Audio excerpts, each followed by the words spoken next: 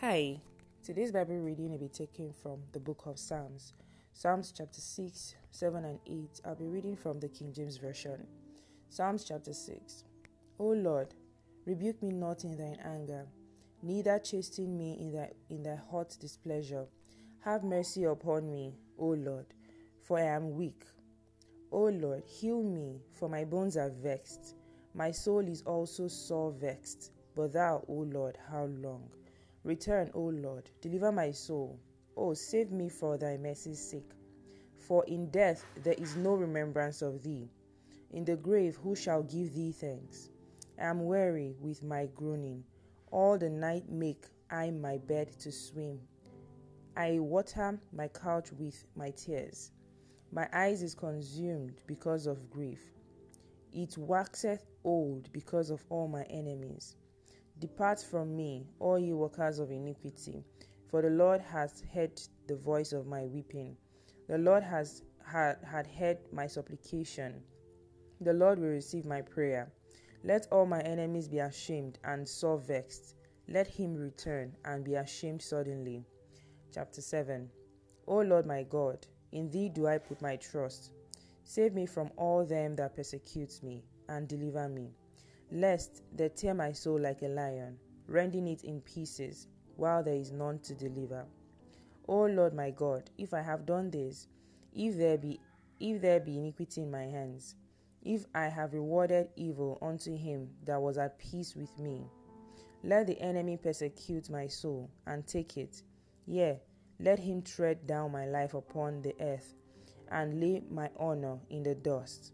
Arise, O Lord, in thine anger, lift up thyself because of the rage of my enemies, and awake for me to the judgment that thou hast commanded. So shall the congregation of the people compass thee about. For their sakes, therefore, return thou on high. The Lord shall judge the people. Judge me, O Lord, according to my righteousness, and according to my integrity that is in me. O, let the wickedness of the wicked come to an end, but establish the just. For the righteous God trieth the hearts and reins. My defense is of God, which saveth the upright in heart. God judgeth the righteous, and God is angry with the wicked every day. If he turn not, he will whet his sword. He has bent his bow and made it ready. He has also prepared for him the instruments of death. He ordaineth his arrows against the persecutors. Behold, he travaileth with iniquity, and has conceived mischief, and brought forth falsehood. He made a pit and digged it, and is falling into the ditch which he made. His mischief shall return upon his own head, and his violent dealing shall come down upon his own pit. I will praise the Lord according to his righteousness, and will sing praise to the name of the Lord Most High. Chapter 8. O Lord, our Lord, how excellent is thy name in all the earth! Who has set thy glory above the heavens?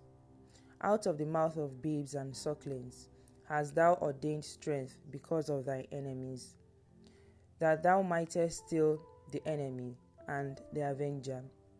When I consider thy heavens, the work of thy fingers, the moon and the stars, which thou hast ordained, what is man, that thou art mindful of him, and the Son of Man, that thou visitest him?